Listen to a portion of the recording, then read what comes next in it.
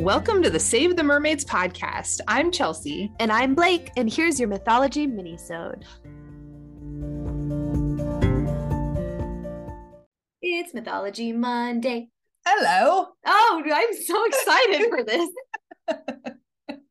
Yeah, I was going to have you do the accent, but then I wanted to do the accent. I get it, and I've hogged the accents a lot lately, so. And I love accents. It's so great. So this is my disclaimer. If anybody has been like watching my stories lately, they know I'm sick. Yes. And I was like, oh, I hope I'm not sick for Wednesday when we record. And here I am sick. So sorry. You just sound a little gravelly. It's sexy. Ooh. Yeah. Welcome to Save the Mermaids. Get it. Yeah. So there we go. Okay. Mythology Monday. Today we're going with a British folklore. I thought from the LO. Yeah, you got it. You're so smart. Today we're learning about Coventina, which is such a pretty name, I thought. Oh, it sounds so witchy to me. Yeah. Like a witch coven? It's a little bit witchy. There's a well involved. Ah, that's why. Yeah. So little is known about Coventina other than that she's known to have been an important local goddess of springs and wells and of Celtic origin. No. Which is just so many of them. Mm-hmm. I feel like that's your aura coming through. I like the Celt. I'm like, Chelsea, research Celtic.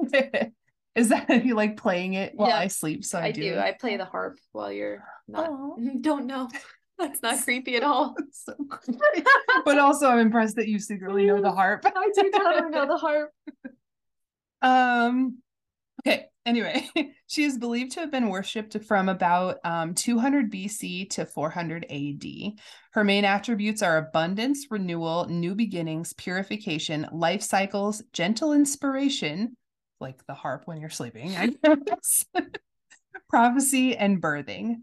Coventina was found in like the whole idea of her was found in a walled area which has been built to contain the outflow of the spring, now called, quote, Coventina's well. No, she sounds so sweet. Yeah, she sounds sweet, but it's weird because she was like buried, like her whole history and like who she was it's all contained in this one well. So when the Christian religion spread throughout the Roman world in like 391 AD, Emperor Theodosius I declared that all shrines and temples to the old deities were to be destroyed. So there's evidence that devotees of Coventina tried to conceal and protect her shrine by covering the pool and its offerings with stones and building blocks. So they literally like built a well above her offerings. Well. Yeah. Wow. To like shield her and protect her and give her a place to be. Okay. Isn't that sweet? I don't think I've ever heard of anything like that. You usually just assume that they were destroyed. Yeah, exactly. Let's see. The contents of the well included 13,487 coins from Mark Antony to Gratian, a relief of 3 water nymphs, the head of a male statue, 2 dedication slabs to Coventina, 10 altars to Coventina, 2 clay incense burners, and a wide range of votive objects. So, excavation of the site revealed several inscribed altars of Coventina in the typical Roman nymph form, reclining, partially clothed, and associated with water.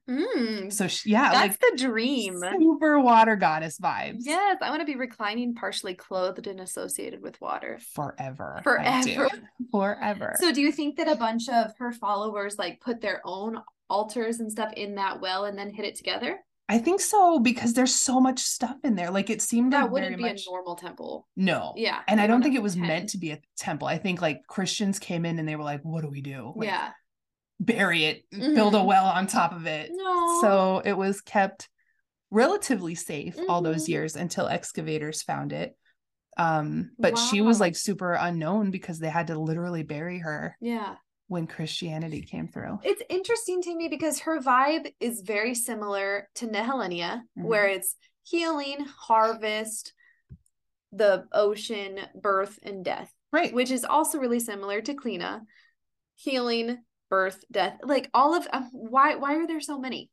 Do you think it's just different names for the same goddess? I do. I love this topic because the entire world worships like the same things. Yeah. Like we very much value the same things in this life. And a lot of those are that. And for some reason, we always associate it with water and the ocean and the tides and the moon.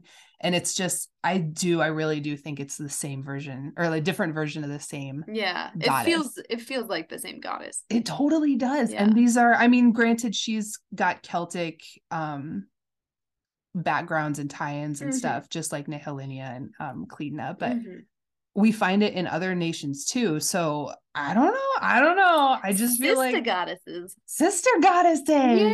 Yeah. I know. It's super interesting. I love that there was actual proof that people like worshipped her so much that they like hid her and protected her. That's really cool. Yeah. Aww. I know. See, goddess.